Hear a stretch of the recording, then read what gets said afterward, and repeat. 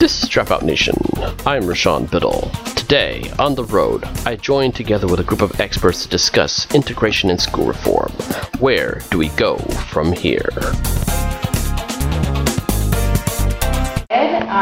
Thanks for sticking with us tonight, and I hope you all enjoyed the film, and I'm really excited to be talking with our expert panelists today. Thank you so much all for coming out. I think you all bring such interesting perspectives to this discussion, and I'm really looking forward to digging right in. And so, to my left here is Laura Wilson-Phelan. She's the Executive Director and founder of Kindred, and she has some little clips around, so you all should definitely follow them along with LTLT. Laura is also currently an elected representative of the DC State Board of Education.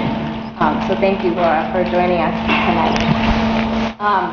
Rashawn Biddle is the editor and publisher of Dropout Nation. He is an award-winning journalist and has written several special projects revealing the depths of the nation's education crisis. So thank you, Rashawn, for joining us tonight. Triopa Green Washington is the Director of Special Initiatives at the College of Education at Bowie University. She has a very extensive background in education. You should read all of that in her bio. And she is also the sister of Ernest Green, who was mentioned in the film as the first graduate of Little Rock 9. Lastly, we have Richard Kallenberg. He is the Senior Fellow at the Century Foundation. He has great expertise in the area of socioeconomic integration, has been extensively on the issue, published several books, many articles, and is really seen as a true expert on this issue. And so I encourage you all to read their bios and interact with them a little bit after the panel. And so I guess we'll just jump right in, and I'd like to start with just sort of your general thoughts on the film. We just watched Teach Us All. I'm curious your reactions from your different vantage points. And Triopa, I'd really like to start with you. You bring a deep personal perspective to this film. And I wanted to start with getting some of your reactions to the storylines and the perspectives that were presented. Well, I have to say at first, of course, the first segment was very personal to me. In fact, I just noticed the house from which the 9 were emerging was my house that I grew up in Little Rock. So in fact, my son was sitting behind me. He said, "That's Grandma's house." But certainly, what you heard in the film was a great summary of the experiences of the 9. I grew up prior to the integration of Little Rock Central High School, and again, it was a different situation. But just to say a little bit about that year, it was a challenging year, particularly for my brother, because he was the only senior. And in addition to combating the daily strife that each of them endured, he had to pass his classes.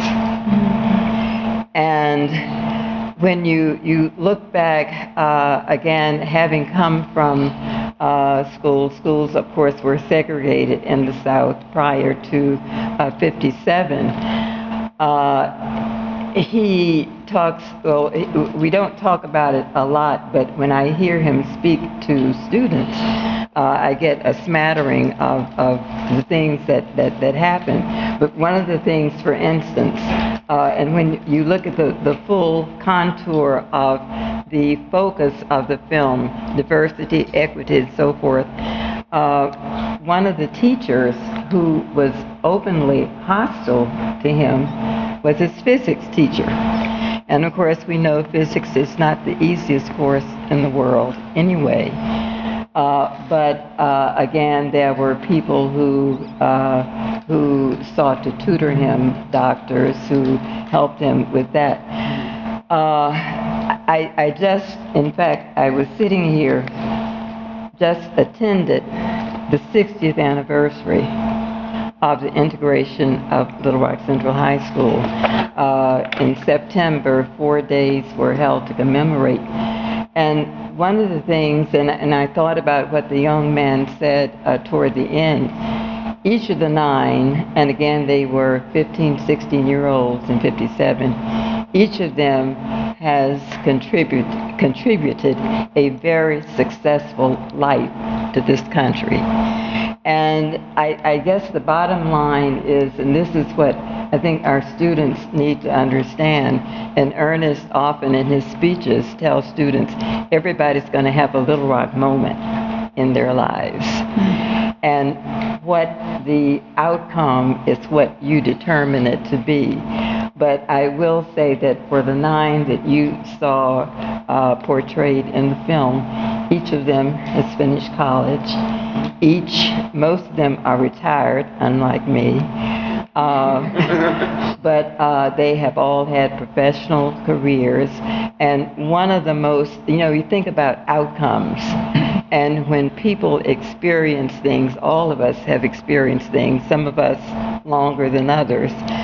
But at the anniversary, as part of the anniversary, and I'll invite you if you want to look at this after, there was a panel, Children of the Little Rock 9.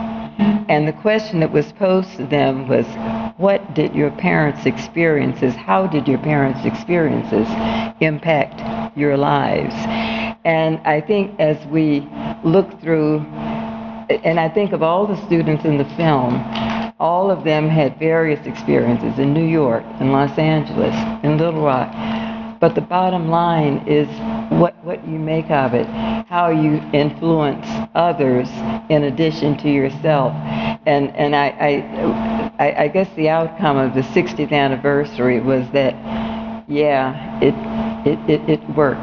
It came out okay. So I feel this film has a powerful impact. And it really, we haven't solved the issues yet. That's very obvious. And some things, unfortunately, history repeats itself. And we have to be aware of that. But I feel that the film has identified several areas that we just need to continue to work on. But again, that's the first segment is very special. And I will say one more thing. If you notice the statues of the 9, they're 9-foot bronze statues on the Capitol grounds. Little Rock is the only capital that has commemoration of the Civil Rights Movement on the Capitol grounds. When the statues were erected, each of the 9 unveiled their own statues, and the statues are placed in full view of the governor's window. So whoever becomes governor into perpetuity will have to look out on those statues. Yeah. Wow. So Laura, Trivia just brought this up, but your work with Kindred focuses around parental empowerment, relationship building, cross-parent networks. This came up a little bit in the film, not too much, certainly wasn't the focus of the film. I'm wondering if you can talk about why you believe the work of Kindred is so critical in this movement. So the film touches a bit on the root causes of segregation, which is racism, institutional, personal, internalized. And if you, at least this is the lens with which I saw the film, was looking at it through what the root causes are of the essential symptom that is manifested in segregation. And I don't think there's any shortcut that's going to address mindsets.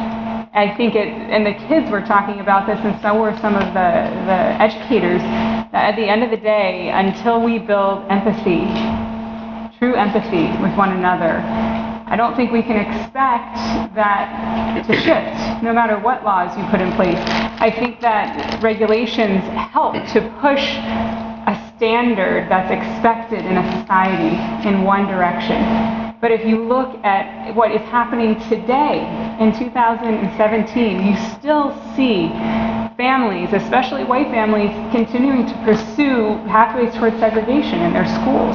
And so, that's just illustrative of the fact that people are super afraid of each other. We're so afraid to feel awkward and guilty and shame that we isolate ourselves, and we purchase lots of isolation. If we think about how we got here today, I had the option of taking a car. That's purchasing my isolation, so I don't have to interact with people who are different from me. I purchase different things, and those who have economic wealth can continue to purchase that.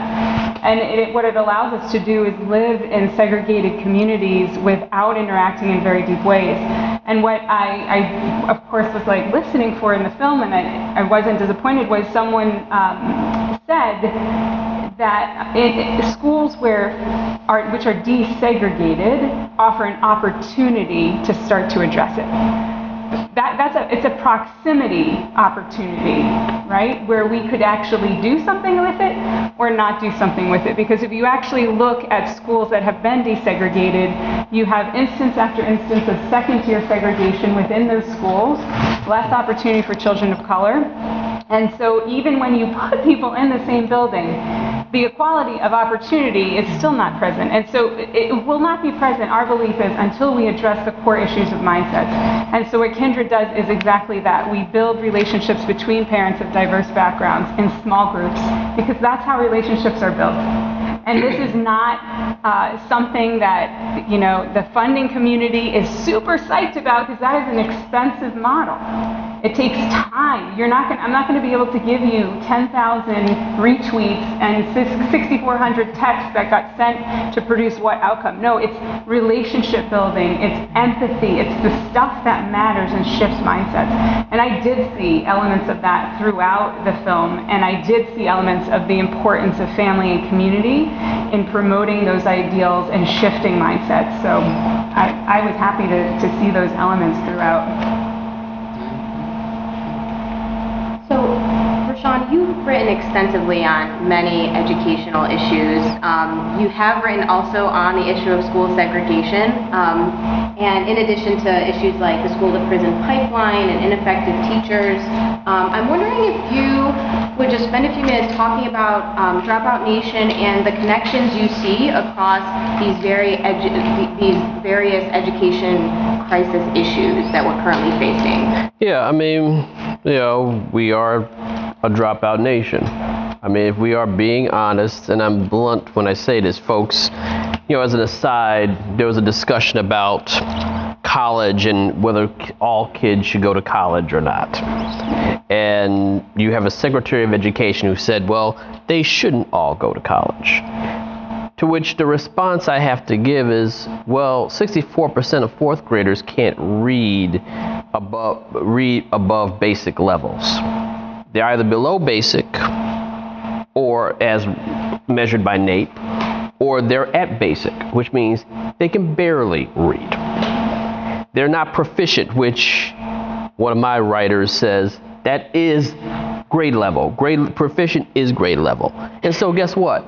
They're not going to college anyway. So why are we arguing this point when we should be focusing on making sure that all children go to college? And what we see here, I always say this, when we don't have a crisis of segregation. This is the big lie. We don't have a crisis of segregation. There are lots of places in the world where they're segregated, where there are no diversity, and kids learn and they do well and everything else. We have charter schools in this country where they're mostly black or mostly Latino, and I'm not going to say all of them do a great job, because a lot of them should be shut down, along with a lot of traditional public schools. But there's a good number of them that only educate black children, only educate Latino children, only educate Asian children, and they do a great job. There are rural schools in America where I wouldn't send my child anywhere. I wouldn't put them anywhere near that rural school. That school is going to destroy my kid. And not just because of any sort of implicit bias, but because they're just a terrible They're terrible schools. Nobody is escaping from those schools. They are trapped in their communities. We see this in go to West Virginia. You will find this. We don't have a crisis of segregation. What we have is a crisis of inequality. And that is a problem that results from this country's original sin. We imported people and made them slaves. And when some folks decided to get together, a few white guys and some black folks, some black slaves, Bacon's Rebellion, we had some folks who said, we're going to keep these folks separated. And we're going to keep black people enslaved. We're going to keep enslaving black people. Sometimes it comes in the form of actual slavery. Sometimes it comes in the form of Jim Crow. Sometimes it comes in the form of a bullet in your head as you're walking down the street or being choked by a police officer. Or you're getting suspended by a teacher and a school principal. And until we address that problem, we can talk about integration all day. We have plenty of integrated schools where there is no equality whatsoever. It's all just a bunch of black kids or a bunch of white kids sitting around with each other, and they're still eating in separate tables, and they don't take the same AP courses. My wife can tell you this because she went to Little Rock Central High School. My father-in-law can tell you because he was the vice principal of Little Rock Central High School. He was at the 60th anniversary too, so we were talking about it. So, and you know, we understand this. And so if you look just in DC, and not to take a whole bunch of time, I looked at 10 districts in DC. On average, these 10 districts meted out one or more out-of-school suspensions to 6.7% of black students, 3 times the level for Latino students, 7 times the level for white and Asian students. We have 10 districts. These 10 districts we looked at, 2,707 kids were arrested or referred to juvenile courts. We're talking, and the rate is, on average, we're talking about, only 4 of these 10 districts send no kids over to juvenile courts or have them arrested. One of them is Prince George's County, where I live. The only one that's majority black, by the way, at this point. On average, we're talking about 1.4% of black kids being arrested or put into juvenile detention, and that is 6-7 times greater than the rate for white kids. Now, no, we shouldn't put, I don't know any reason outside of maybe a kid does something absolutely horrific that they should be in jail or in juvenile courts in the first place. They're terrible places for kids to be. Once they get into those places, they will almost never get out. And then we know that even if they're integrated, we have to accept the reality that we have policies and practices, suspension and expulsion policies that make sure that we're not treating kids equally. And this is a reflection of policies. It's also a reflection of mindsets. There was a study done in 2008 by a guy named John Wallace at the University of Pittsburgh. He looked at the number of kids who were likely to be referred to the dean's office. Black men in 10th grade were 30% more likely to be referred than white students, and 300 times more likely to be suspended for the same issues. And we're not talking about major issues. We're talking about the kid was being a kid, which means if you have any at home, every now and then they are unruly, misbehaved, and are not the nicest and not very nice. I mean, it's just what it is. And so if we don't address those issues, those mindsets, if we don't address that problem, it doesn't matter whether I ever see you. It doesn't matter whether I know that you're white or black, or I've ever seen a black person or a white person, that every human being that I see is a human being and deserves respect. we're not going to get very far. So, you know, to me, segregation is just, okay, we know that. Now, how about the reasons why why our kids are treated unequally? Rick, I'm so glad that you're following that. I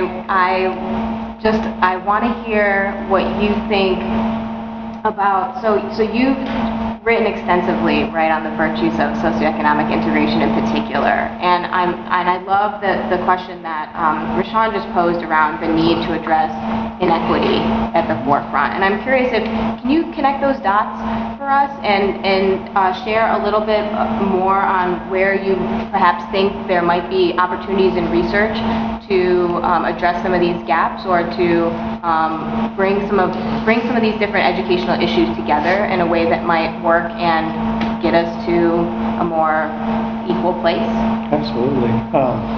And let me just say, reflect for a moment on the film, and then get to your questions. So I saw the film a while back and was alternatively inspired and discouraged at the same time. I mean, the portions about the Little Rock Nine are incredibly inspiring, and the courage with which Ernest Green and others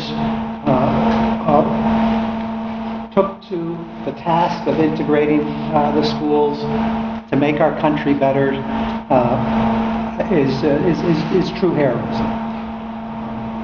I was also really inspired by Nicole Hannah-Jones, talking about the fact that when we did integrate schools for a brief period of time, we saw the scores on the National Assessment for Educational Progress, the gap between African American and white students, close faster than we've ever seen. So there is that. On the other hand, I found it very discouraging in the sense that there was, I thought, some dissonant notes in the film where there's a celebration of the effort to attack teachers and teachers' unions and kind of the right to have due process before you're disciplined. And so that Vergara case, which was talked about as kind of the new Brown versus Board of Education, actually had nothing to do with integration, and it was really going after teachers, taking us down a blind alley. So I found that discouraging. I guess I like parts of the film and not others.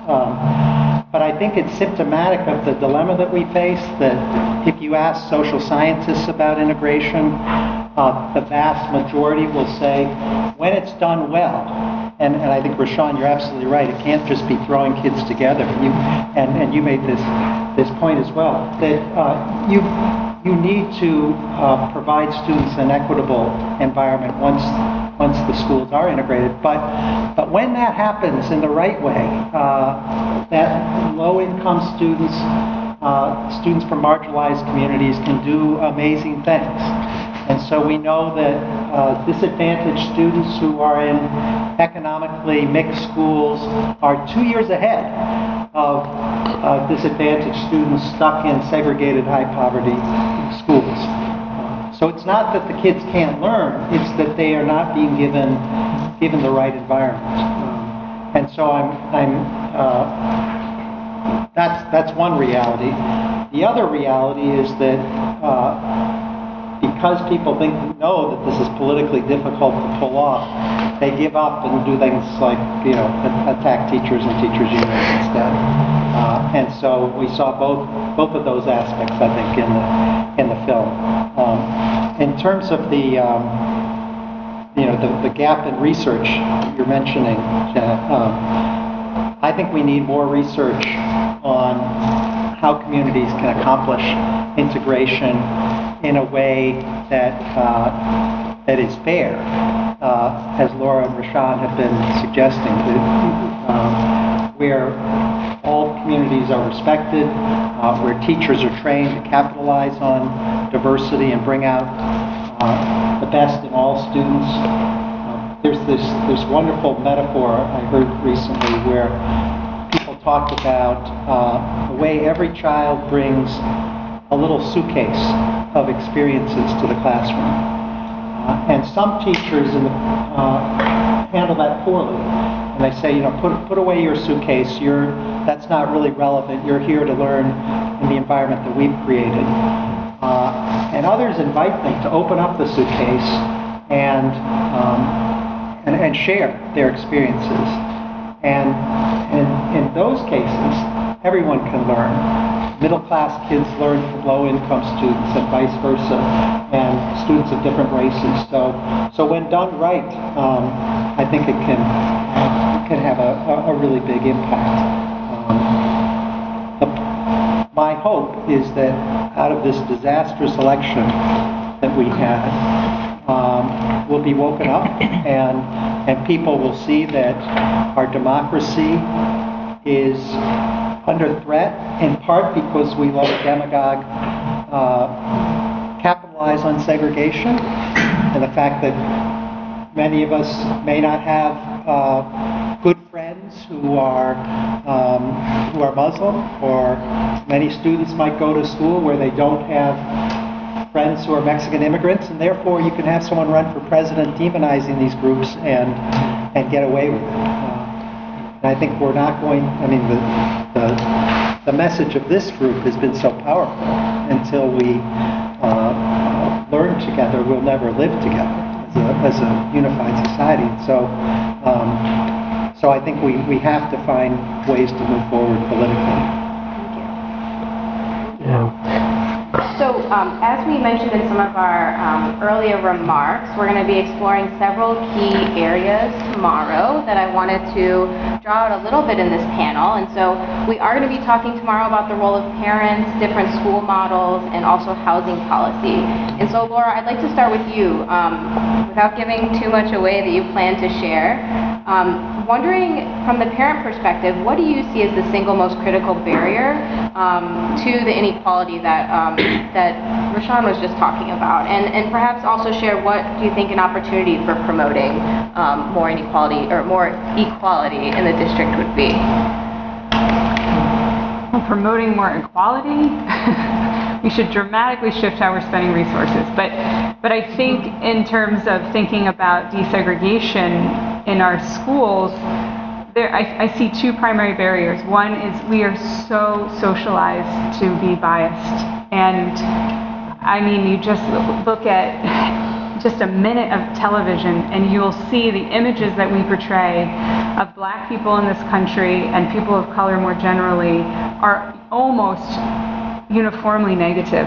You do see pockets of television that are not promoting that image. Or you read the newspaper and it's the same thing. It's so deeply socialized. It's so socialized that my little kids, even when I try to raise them as anti-racist, they are absorbing some of those messages.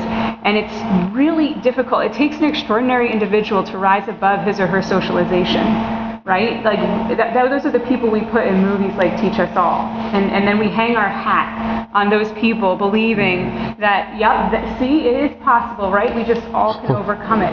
But if you just look at the general population and how we all operate together, where we choose to live, how we choose our schools, how we choose to spend our money, the things that we value, the ways that we spend our time, very few people rise above their socialization. And so to believe that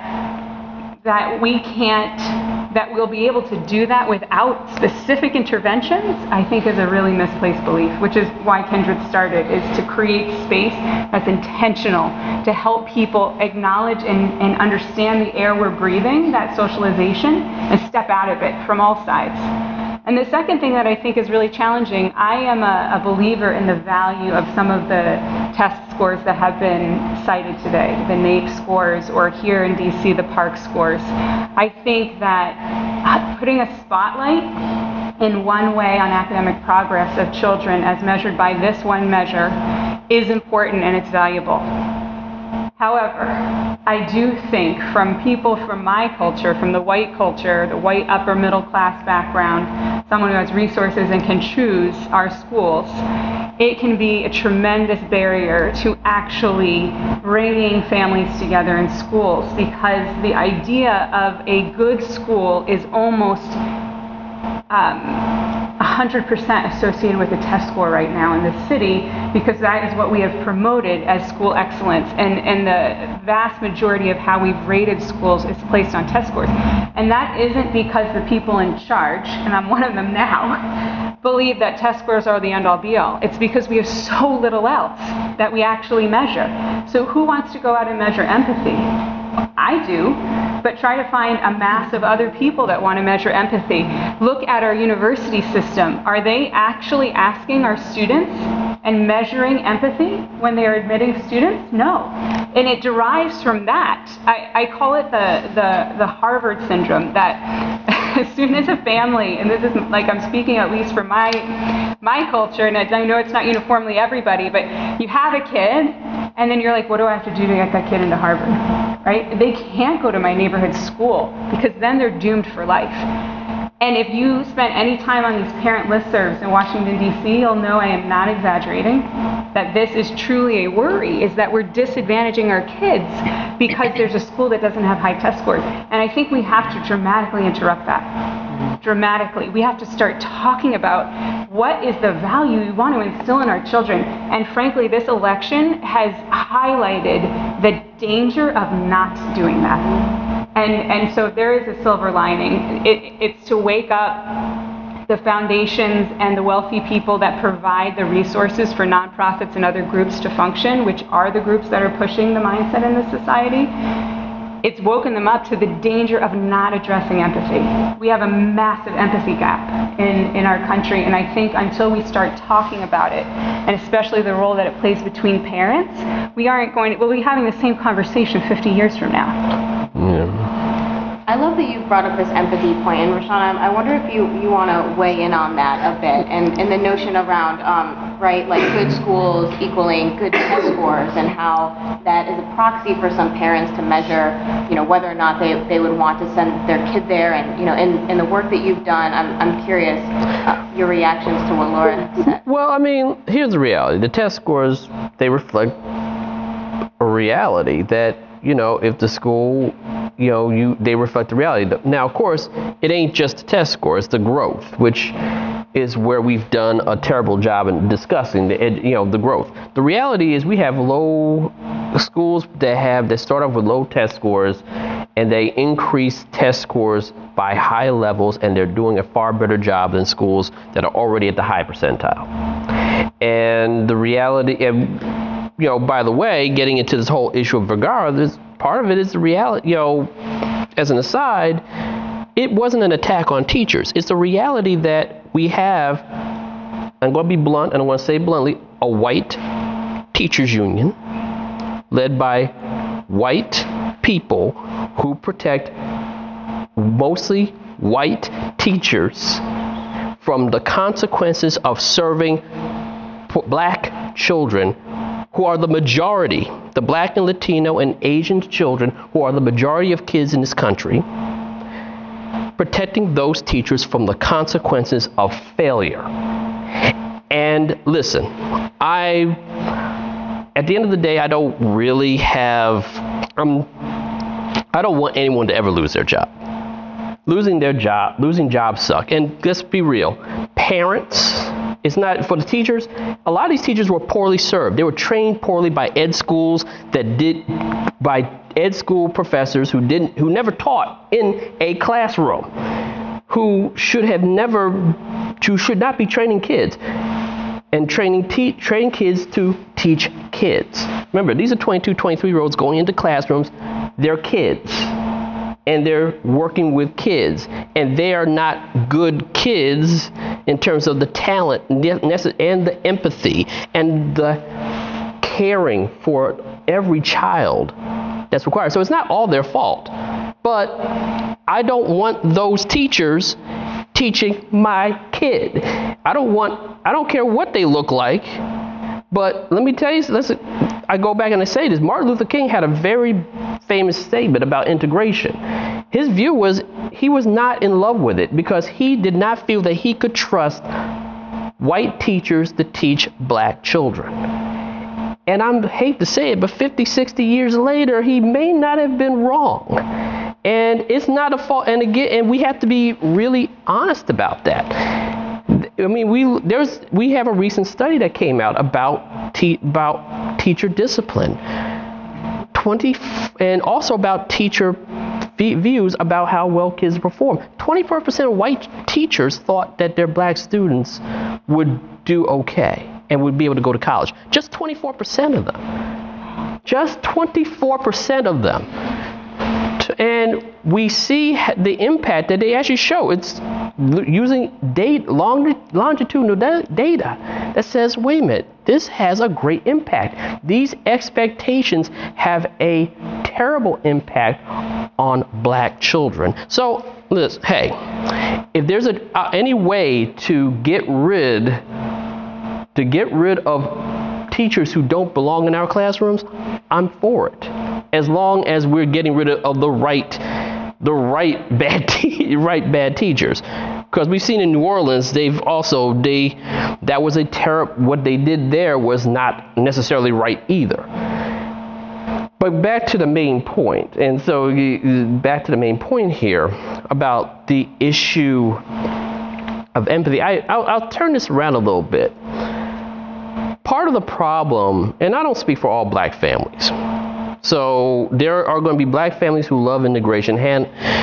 Nicole Hannah-Jones, she loves integration. That's fine. There's others who are there's a lot of us who don't. My wife is perfectly fine with with our black child going to an all-black school. I went to an all-black school. I have done quite well. And the reality is, for a lot of us, our problem with integration, and again, we don't oppose it. If you look at my wedding photo in my house, there are 3 white guys. They're my 3 closest friends. They are wonderful people. They're the only 3 white people at the wedding. And they were my groomsmen. The issue, we're fine with integration, but for us, integration always ends up being what a friend of mine, Darrell Bradford, always calls this proximity to whiteness issue. That is, if it's white, if it's run by white people, if it has white children in it, it's going to be great. And a lot of the issue in terms of, you talk about the whole issue in D.C., my wife reads D.C. Urban Moms and Dads too. So a lot of it is that they don't want to be near black children, and they don't want to be near Latino children, and they don't want to be near poor children. And this idea that if it's white, it's right. If it's white, it's great. If it's white, it's going to work. Note, anyone who has ever been to Howard University and anyone who's ever been to a rural school, they know this is not true.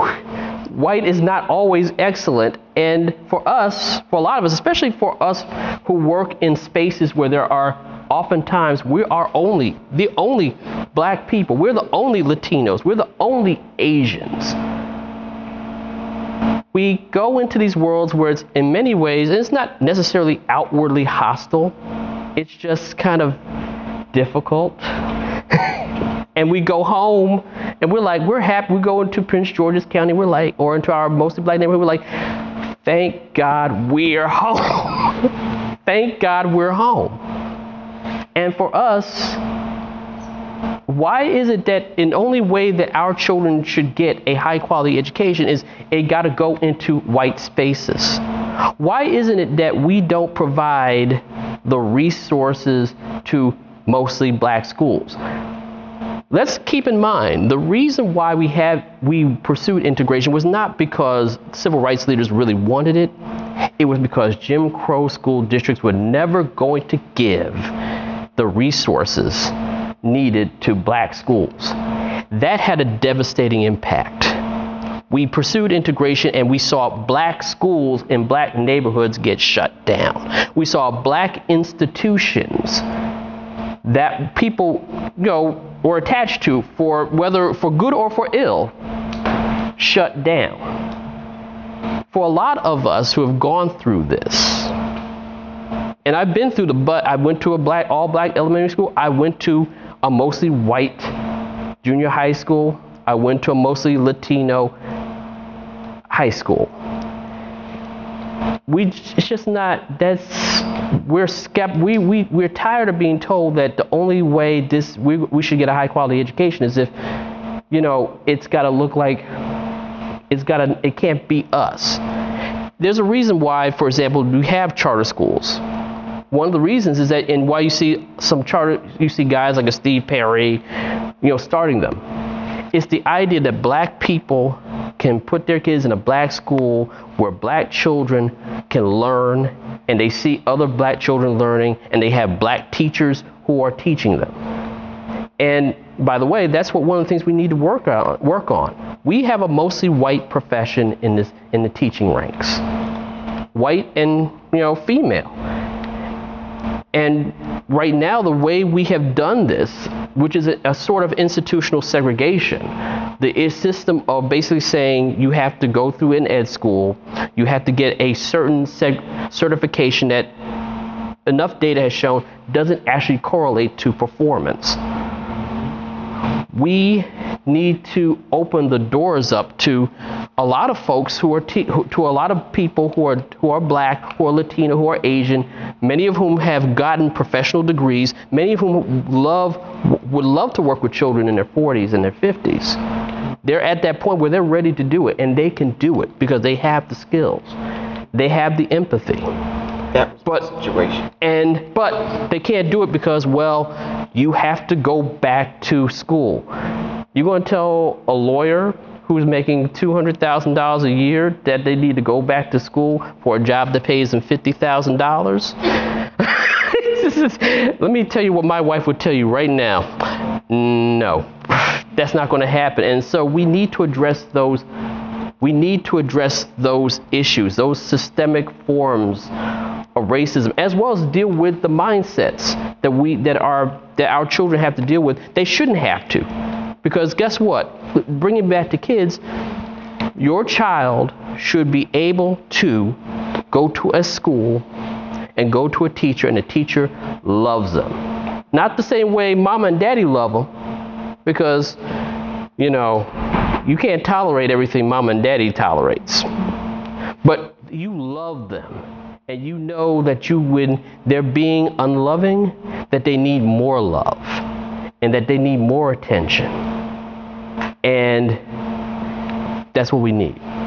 So that's just, but of course I'll defer to the experts. Thank you. Rashawn, thank you for bringing up the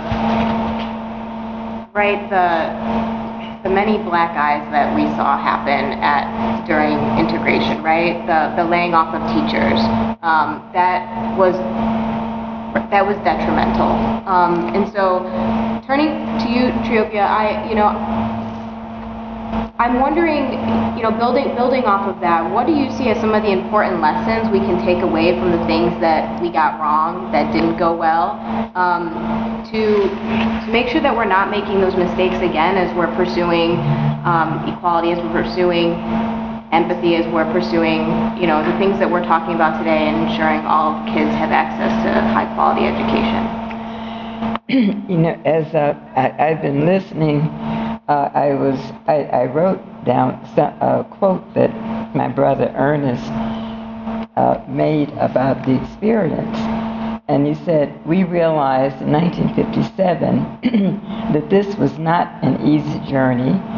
It was one in which we thought we were simply exercising our right to the best education that was available in Little Rock, Arkansas.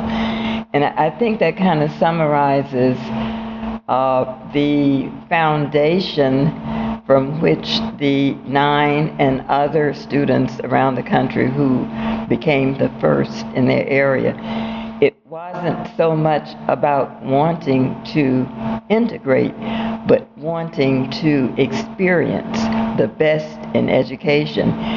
We often talk about the fact, as I said, when I was in high school, I admit that I preceded him. I went to an all-black high school, and on Friday nights, our high school could use the stadium at Little Rock Central High School for football. And of course, we had to walk by this humongous, gorgeous, 3-square-block-size school. And as my brother said, as you walked by there, you knew that there was 3 times as much going on in that school, 3 times as much opportunity as there was in the other school where we were going. And so when the opportunity came, he wanted just to have an opportunity to get some of what was in that larger school. The other thing I want to mention, not quite about this, but again, working in a college of education at Bowie State University, one of the things that we talk about every day and is of great concern is the lack of interest, I guess I'll call it, that young people have in becoming teachers. In the film, it clearly stated several times that the best thing that a student can have, and you just said it, is a good teacher. And of course, when I was coming along back in the olden days, for black women, teaching and nursing were the professions. And if you didn't care for blood, you certainly weren't going into nursing. But the teachers that I had, and the teachers, my mother was a teacher, my aunt was a teacher, I always say could have been CEOs at any Fortune 500 company. The opportunities that exist now that students have to choose from compete with the desire to become teachers. But it is critical that we have more good, and I agree with you, good teachers. And I'll be self-serving. Bowie does graduate good teachers. In fact, the teachers are hired before they even graduate. But with that aside, it is, we talk about STEM, we talk about all of the technologies that are going to need people to continue them. They can't read and write, which they learn in the first grade. They aren't going to get there. So we really, this whole thing, equity, diversity, success, depends upon children having a good education. And it starts early on. I was a kindergarten teacher, and I know what kindergarten children can learn. And really, I equate it to a house.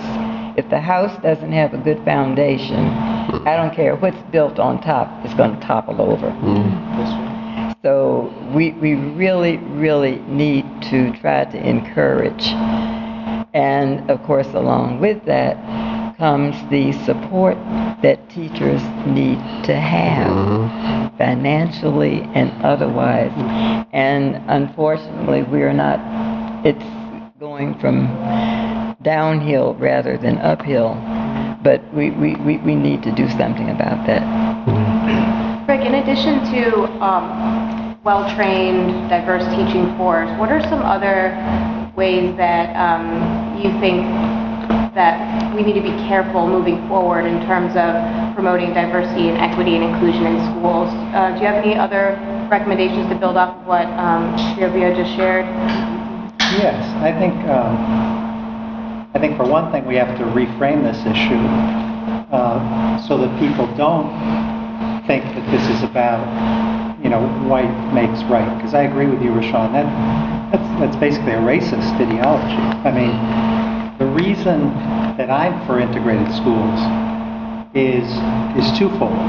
One is that in a diverse setting, students can learn from one another, learn from differences of experience, and get to know one another. So there's kind of a desire for social cohesion. But I'm also for integration because it can promote social mobility. And the reason is connected not with black and white, but rather with rich and poor. So there are harms associated with concentrated poverty of whatever race. I mean, there was a school in Louisville that was 50% black, 50% white. It was beautifully integrated by race. There wasn't the Latino population at that time. And it was 100% poor. And this school struggled because concentrations of poverty, 50 years of research suggests, do not provide a good learning environment for kids on average. So I think one thing we have to do is make sure we're clear on why integration is beneficial, because it certainly was never the case that there was something about the whiteness of classmates that would benefit African American kids. That's highly insulting to think that would be true. So it's the class segregation that is harmful educationally, and then I think racial integration is beneficial for our society for lots of reasons. So we want to we'd have to start by clearing up some of those misconceptions. I do think we need to try to find ways to find a more diverse teaching force. Right now, teachers are overwhelmingly white and female and are not reflective of the student population, so I think that's important. I think we need better curriculum. Like Laura's been talking about, an anti-bias, anti-racist curriculum has to be part of what we do right in promoting integration. And one other angle to talk about here may be the question of housing, because integration that tackles housing segregation can deal with some of the difficulties of school integration by itself. So one of the objections people have had is, I don't want my child to be traveling long distances to go to an integrated school, and that's on one level completely understandable. And so if we can try to pursue some new approaches to address housing segregation, then I think we can make neighborhood schools more integrated. And I think we can, in that vein, we can build off of some of the success from the Fair Housing Act of 1968. We're about to celebrate the 50th anniversary of that legislation. It certainly hasn't done enough to integrate our communities, but if you look at the segregation level in 1970 and compare it to today in residential neighborhoods, it's gone from, the term that's used is the dissimilarity index. 100 is complete apartheid, 0 is integrated. And it's gone from 79 to a 59. So we've made some progress, not enough, but it's headed in the right direction. And meanwhile, our class segregation is increasing. It's getting worse. So I think we need some new tools to try to address that as we think about kind of integration of teachers. I'd like to open it up to all of you if you have any other questions for our panel. We have about 10-15 minutes left. Any thoughts, reactions, questions? What? How? Chris, I'm going to... I'll ask what I've not asked. Yes. Please. So I have a comment and then a question. So my comment I address to you, where I do think that people that have 30 and 40 years of experience in a different profession have a lot to contribute when they come back to teach. If I have 40 years experience teaching and I want to become a lawyer, which is also a profession, I wouldn't be able to become a lawyer unless I went back to school. Yeah, and believe me, Same way. yeah.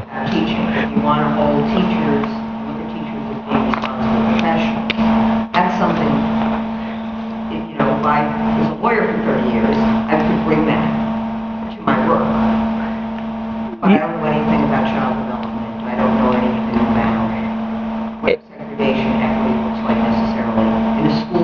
Yeah. Kind of law I did, if I did corporate law, I may be less familiar with that, et cetera. So Yeah. And I push up against. yeah, and I completely understand. The response for a lot of lawyers would be, yeah, but in reality, a lot of lawyers would tell you, you probably don't need 3 years of law school either. I mean, in essence, and a lot of what lawyers learn ends up being on the job. So it's in essence, a lot of lawyers would even tell you privately, yeah, 3 years of law school, probably, we need to rethink law school. There's a huge, but my wife is a lawyer. We've had this conversation. It is so I'll push back slightly on that. But I will agree, you do need to, there are ways of making sure that teachers continually learn empathy. And again, I say it this way, we should not put anyone into a classroom until we put them in front of a child. Put that person in front of a child, just any child. A child that does not look like them. Let me see how you behave with that child. If you can't pass the test, that simple test, I don't care how good you are at subject matter competence. No, you don't belong here. Bye. Go. You shouldn't be here, because if you can't work with this kid, I can't imagine how you're going to work with every other kid too. So I mean, I push back. I agree and I push back at the same time. But I'm taking some time from you. So get back to your question. Yeah. My question is, where I see the biggest challenge is, and teachers and administrators talk a lot about, is how do you start this conversation among the staff, among the administration? What is the administration when leadership look to hire a teacher, and they want to embrace equity, and I wrote down what I thought was a really good bit about, so what does the value of equity look like when it's, and sound like, in a school, and how you hire the staff? So I'm asking you all, what does that look like? What does that sound like? What is it? I see what you're saying about working with the child. And then how do you get those conversations going? What is that conversation? So I understand this is empathy, and you could definitely see that with them. How the teachers interacted and had a passion about, I want to be here and I want to take on this challenge. But I think people are uncomfortable with having a conversation. Can I speak to that? Because I'm a teacher, and I'm in the situation where I became a teacher later in life after another profession. But at my school, we're having that conversation. We started that conversation last year, and we were calling it race and equity. And we're looking at all diverse communities, not only the racial diversity, but also the sexual diversity. We're looking at everything. And what we're doing is we have an organization that kind of spearheads the conversation with us. And I mentioned the organization to you before, Teach to Learn. And actually, I just joined like the spearheading little committee because, like you're saying, it's a very difficult conversation, but it's a needed conversation. And so, like I said, we just plug away at it.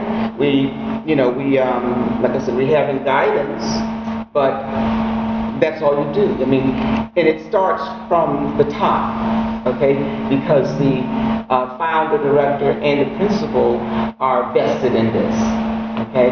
And because we have a diverse teaching staff, and these concerns were being expressed.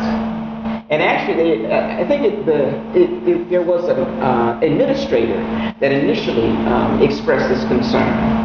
And a lot of the people, especially white people, had these blinders. You're not seeing, how the other races are feeling. Okay, because I mean, you have, and I don't mean to, be crass, but there's this white privilege that, it's in our society. So it's the thing about it is, in the schools, In order to be able to talk about it, you have to be able to own it. In order to be able to own it, you have to talk about it. exactly. But it's a process. It's a process, and again, having the guidance of this organization, which is they're working with a lot of different schools, a lot of different organizations. Because it's a microcosm of the school is of a whole society problem, you know. So, like I said, to me, it's just starting the conversations, but you have to have the willingness of the administration, the higher ups, to start it. As opposed to, and all of your staff participate? Yes, it's mandatory. And actually, in the beginning, in our orientation during the summer, we had this organization come in, and it was fantastic, and people were so relieved. It's like, it's always that pink elephant in the room, you know, like now it's out in the open, and we're discussing these things. And like we were saying earlier, that blacks and whites, I mean, we all need to talk more, you know, because that's part of the problem. And like because we're not, you know, communicating, the problems are going to stay there. Mm-hmm. You have to get it out in the open. Mm-hmm.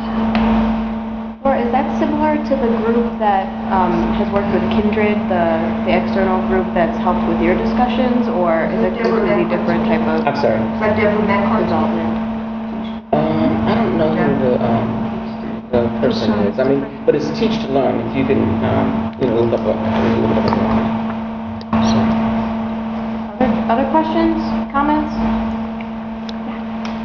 First of all, thank you all for being here. It's a great collection of talent and information we have, so we appreciate it. I want to go back to something that Ms. Washington said. That you see all these college students who don't want to be teachers. They have 100 other things that they would rather do first. And I'm wondering if there are any ideas about things we can change to make more young people want to be teachers and to find teachers in other places and different backgrounds to represent our students. Well, I really think, again, having taught kindergarten, ideas begin at 4 and 5 years of age.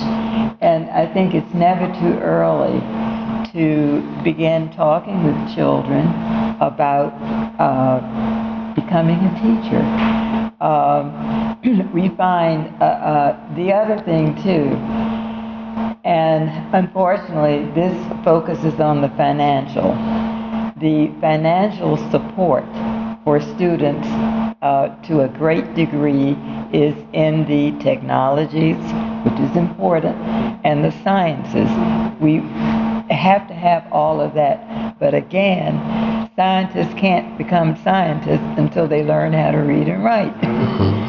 So it still is important for somehow, I guess it's a societal issue as well as a financial issue as well as an academic issue. We've just got to encourage more young people to consider going into the education field. You were mentioning Howard. The 105 historically black colleges and universities, of which Bowie is one, all began as teaching institutions. And their purpose back in the mid-1800s, when many of them started, was to teach newly freed slaves who had not been able to learn to read and write because they would have been killed had they done so. So traditionally, these colleges were teaching institutions. But again, as time has changed, the focus has changed. So we've just, it's a matter, it's almost like marketing. I had an opportunity in one of my 13 careers to work with Coca-Cola, and my thought was, I work with market development managers to start summer camps for children. But my thought was that unless you lived under a rock all your life, everybody has seen or heard of Coca-Cola. And if Coca-Cola spends as much time developing marketing foci, then certainly things like education and teaching need to look at how we can sell that concept to more young people. But it really is critical. Teachers are the core of children learning. And of course, we've got to have good teachers who understand empathy, teachers who are committed to teaching all children. Just the film, Teach Us All. Yeah. That's what it's about. Just as another little caveat, as you were talking, I was thinking about some wonderful experiences I have had in South Dakota. I've been working with school systems and whatnot there for, I guess, 8, 9, 10, 11 years. But one of the things that they have begun to do, because Native children have serious issues, even to a greater degree sometimes than some of the issues we've talked about. Yeah. But there's a group that's affiliated with the State Department of Education who has begun to work with the tribal elders to help them understand what some of the cultural issues are and to help the elders understand what they can do to support academics among the children. Yeah. So I think that approach, again, we talk about empathy, it's all about understanding, all about learning about something that you didn't know anything about, because you can't work with people that you don't know. Yeah. And you really, it's an effort, and it's a wonderful effort. And I feel so enriched having learned as much as I did about the Native American culture. Yeah. And that's the kind of attitude that I think we're just all going to have to take so that all of our children will learn. Yeah, and I think it's interesting because one of the things, and you mentioned Native communities, I mean, this is where one of these issues where I push back on integration. We have to be honest. There's two ways we've used integration. The first way we've used integration, as the civil rights activists did, was the only way you could use it to get resources, because you knew that this Jim Crow school board was never going to give it to you. The other way we've used integration is not been used by any minority group. It's been used by white people of any different time, because the term white has changed since 1640s. At any given time, integration has been used as a way to destroy cultures. If you're talking to somebody who is in the Sioux reservations in South Dakota, they'll tell you what integration looked like. Integration was a boarding school where they took Native kids from their communities. No, these are people who are already taken from their lands, often thousands of miles away if you're Cherokee, hundreds of miles away if you're Sioux. And now you're taking the kids away and you put them in a boarding school, and the purpose is, to use the term, kill the Indian to save the man. If you talk to somebody from any tribe, Cherokee Nation, whatever, and talk about integration, the first thing they'll look at you and say, no, we are not interested in that. What we want is self-determination. What we want is to be able to control our education. What we want are the resources that you, Uncle Sam, were supposed to give us as part of these treaties. And this is one reason why if we're going to talk about integration, we have to talk about, I will agree, we have to talk about this thing differently. That is, if you talk to too many communities, integration means the destruction of their cultures. Integration means Chavez Ravine. If you're from Los Angeles, Chavez Ravine was a area that was settled by Latinos, by Mexicans, which California was part of Mexico, destroyed and integrated into the rest of Los Angeles in the form of Dodger Stadium. So we destroy, and we have to go from making one culture that says, hey, it looks like this, to a bounty of cultures that are all equally valid and worthy. And which gets to teaching, which is, by the way, this transfer transition into teaching. I think we look at the culture of teaching. There's two ways of doing it. The traditional approach is, teaching is going to be so hard, and you're working in these communities, and you're going to fight so hard to educate these kids. And then, of course, you have the reform community, which I'm a part of, who says teachers are champions and they can power through everything. And I go, wait a minute, and you're going to burn these kids, and you're going to burn these 23-year-olds out by the age of 30, and it has happened over and over and over again.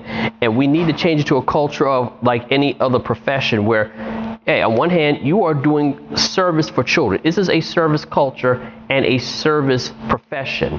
And you're serving the most vulnerable children, and you must serve them well. But we must also treat it as a profession, which means instead of giving you a pension that only comes due, that's only really good after 20 years, and even then, the longer you stay, it doesn't really work out well for you. And say, the only way you can get more money is you get a degree, and more degrees, and more degrees, and more degrees, and more degrees, that may not actually have any value in teaching children, and the hardest to teach children. We need to go and say, hey, if you're doing great work, if you're doing great work, I don't care how long you've been in the profession, here's some money. Here's as somebody said, a backpack of money. I was like, why not? Why shouldn't a teacher make $200,000 a year? Why shouldn't they? If they're doing great work, I have no problem with that. They should be making $500,000. Listen, there's some teachers I've met. They should be making $500,000. They should be on the Forbes 400. They should be getting paid. They're doing stuff that I can't do. I'm being real. Sean, this is an area where you and I agree. I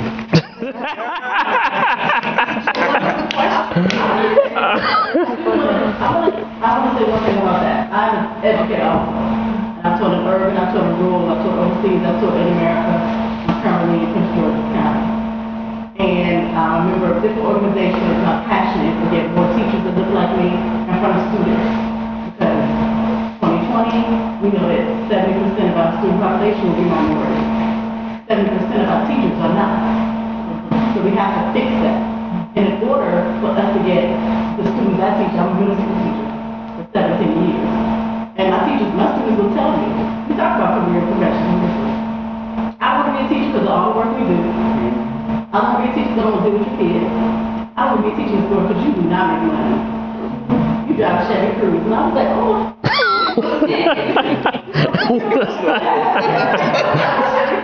Hey.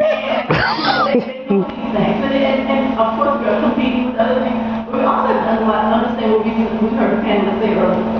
We need marginalized students that are going to become teachers. So how do I come back to a profession that did not treat me well when I was in school? I don't want to come back and be a teacher. I don't like being a teacher. I didn't like them then. Why would I turn into something that I did not like? So we have to be very careful and making sure that the good teachers are in the classroom in front of our students. And at a certain point, it does not matter what color. I grew up in rural Lawrenceville, Virginia. Every teacher I had was black. I went to Hampton University. I went to HBCU. I'm a CIAA. I do nothing but black colleges and universities. So it was understood for me, you will go to college and you need to pick a profession that gives back to the community. Which is nursing, or military, or being a teacher. And I come from a lineage of teachers. But we have to be very careful. As a teacher, I have to be careful what I say to my students and how I treat them. I do want these, I have a student now, she's going to be an amazing teacher. And I tell her that. And I let her teach the class. But I have to instill in them. And I don't know anything about kindergarten. I'm messing with them. I strictly do middle school, but that's the age we start saying career college readiness. What is it that you want to do? If I constantly and consistently allow them to put my African American males out of the classroom or tell me they need to be in special aid when they don't, and you as a professional just don't know what to do with them, we are marginalizing them. And therefore, they're not going to turn around and come into my profession, which I believe is the best in the world. after 20 years, I still believe that. But we have to be very careful who we're putting in front of our children, what we're saying to our children, how we're teaching our children. That's how you get the cycle repeated. I became a teacher because my mom was a teacher, because I had amazing teachers. But when I went to Hampton, it was nothing. Yes, I'm getting Department of Education. When you ask me, like, this is not an option, it's not a question. But we're not doing that anymore. And I was a 22-year-old teacher, and I knew nothing. But I had a teacher beside me who was a veteran teacher, and she came up and was like, okay, you have great mastery theory, that's beautiful. And when this live child gets in your chair, this is what we need to do. And we have to start that in the Department of Education. Across the nation, we're releasing 22, 23-year-olds who are not prepared for human children. And everything comes from that. The understanding that you need to sit on your knees, and who cares if you stand up in my class while I'm teaching? As long as you're not disturbed. I don't care. I have a student who prefers to sit on the floor. You know how hard my children? You should just do it. She makes straight A's. Don't care. We have to get away from this false understanding of what a classroom should look like. We have to stop teaching that way, and then we have to allow our students to be and to learn. And then once we do that, they will look at our profession and say, okay, I need to do this and I want to do this. And then we have to do recruits. We don't do a great job of recruiting Black teachers. Let's just put it out there. I used to be in DC. We do not do a good job of recruiting Black teachers. We do not go to the Black colleges. We do not go to the white colleges. We do not recruit minority teachers. And then the ones that we do recruit, everybody's fighting with them. Because it's bad. And then out of that 5 is one Black male teacher. And so we do a horrible job of recruiting. But we do have excellent teachers that are ready, we don't go get them. And then that goes back to, do you help me move? Are you giving me a stipend? Where do I live in DC with my teacher staff? You come to Prince George's County and live. And so all of that goes into our passion. If we're going to recruit, then we have to retain them. And so I hope that answers your question. If we don't get them when we're young, then we won't be able to get them when they're ready to graduate. So they won't come to our profession. We're just going to take one more quick question. So one of the things I thought was interesting about the bill was the juxtaposition between the role of the federal government, right, Eisenhower coming in Arkansas, versus this idea of, no, we want local control, we want parents to have control. And I'm going to put some of our kids, their parents, like, are drug addicts, and they don't have control over their own lives, let alone should have control over their children's lives, but I digress. So I'm wondering if you can kind of speak to, should the federal government have a larger role in education? And the reason I bring this up is we were all talking about education, and in Oklahoma last year they passed an initiative to raise teacher salaries by increasing the taxes by, I think it was like 1%. And the local, Oklahoma shut it down. They said, no, we don't want to raise our taxes to pay for our teachers. And to this day, I believe that Oklahoma they are the lowest paying state in the country. And so it really brings to my attention again this idea of local versus, hey, you guys aren't doing it right, so we need to step in, and kind of where you see the role of it. Well, yeah, I mean, I'll let Rick start with that one. I have my own thoughts, and the answer, I'll make the simple word is yes. But the federal role. Yeah, I mean, traditionally the federal government has been the institution which is promoting civil rights in education. I think it's indispensable. As we speak right now, do I want Betsy DeVos to have more power? No. But I think as in the long term, we have to have a strong federal role that's really aimed at promoting equity. Because the federal government can have the national perspective, it can get beyond kind of the NIMBY questions and go to protecting civil rights. Yeah. The danger is when the federal government instead tries to promote other ideas that aren't connected with equity. I've had, I guess, a couple of experiences in that area. And when you were mentioning President Eisenhower, we talked about that often, those of us who were kind of involved in that. And I think the major thought was that Eisenhower was put off by this Southern governor who refused to adhere to the decision of the Supreme Court. And President Eisenhower had a conversation with Governor Faubus, and he thought Governor Faubus had agreed to comply and to go along with the order from the Supreme Court. Not so. So when the governor defied him, Eisenhower said that was the last straw.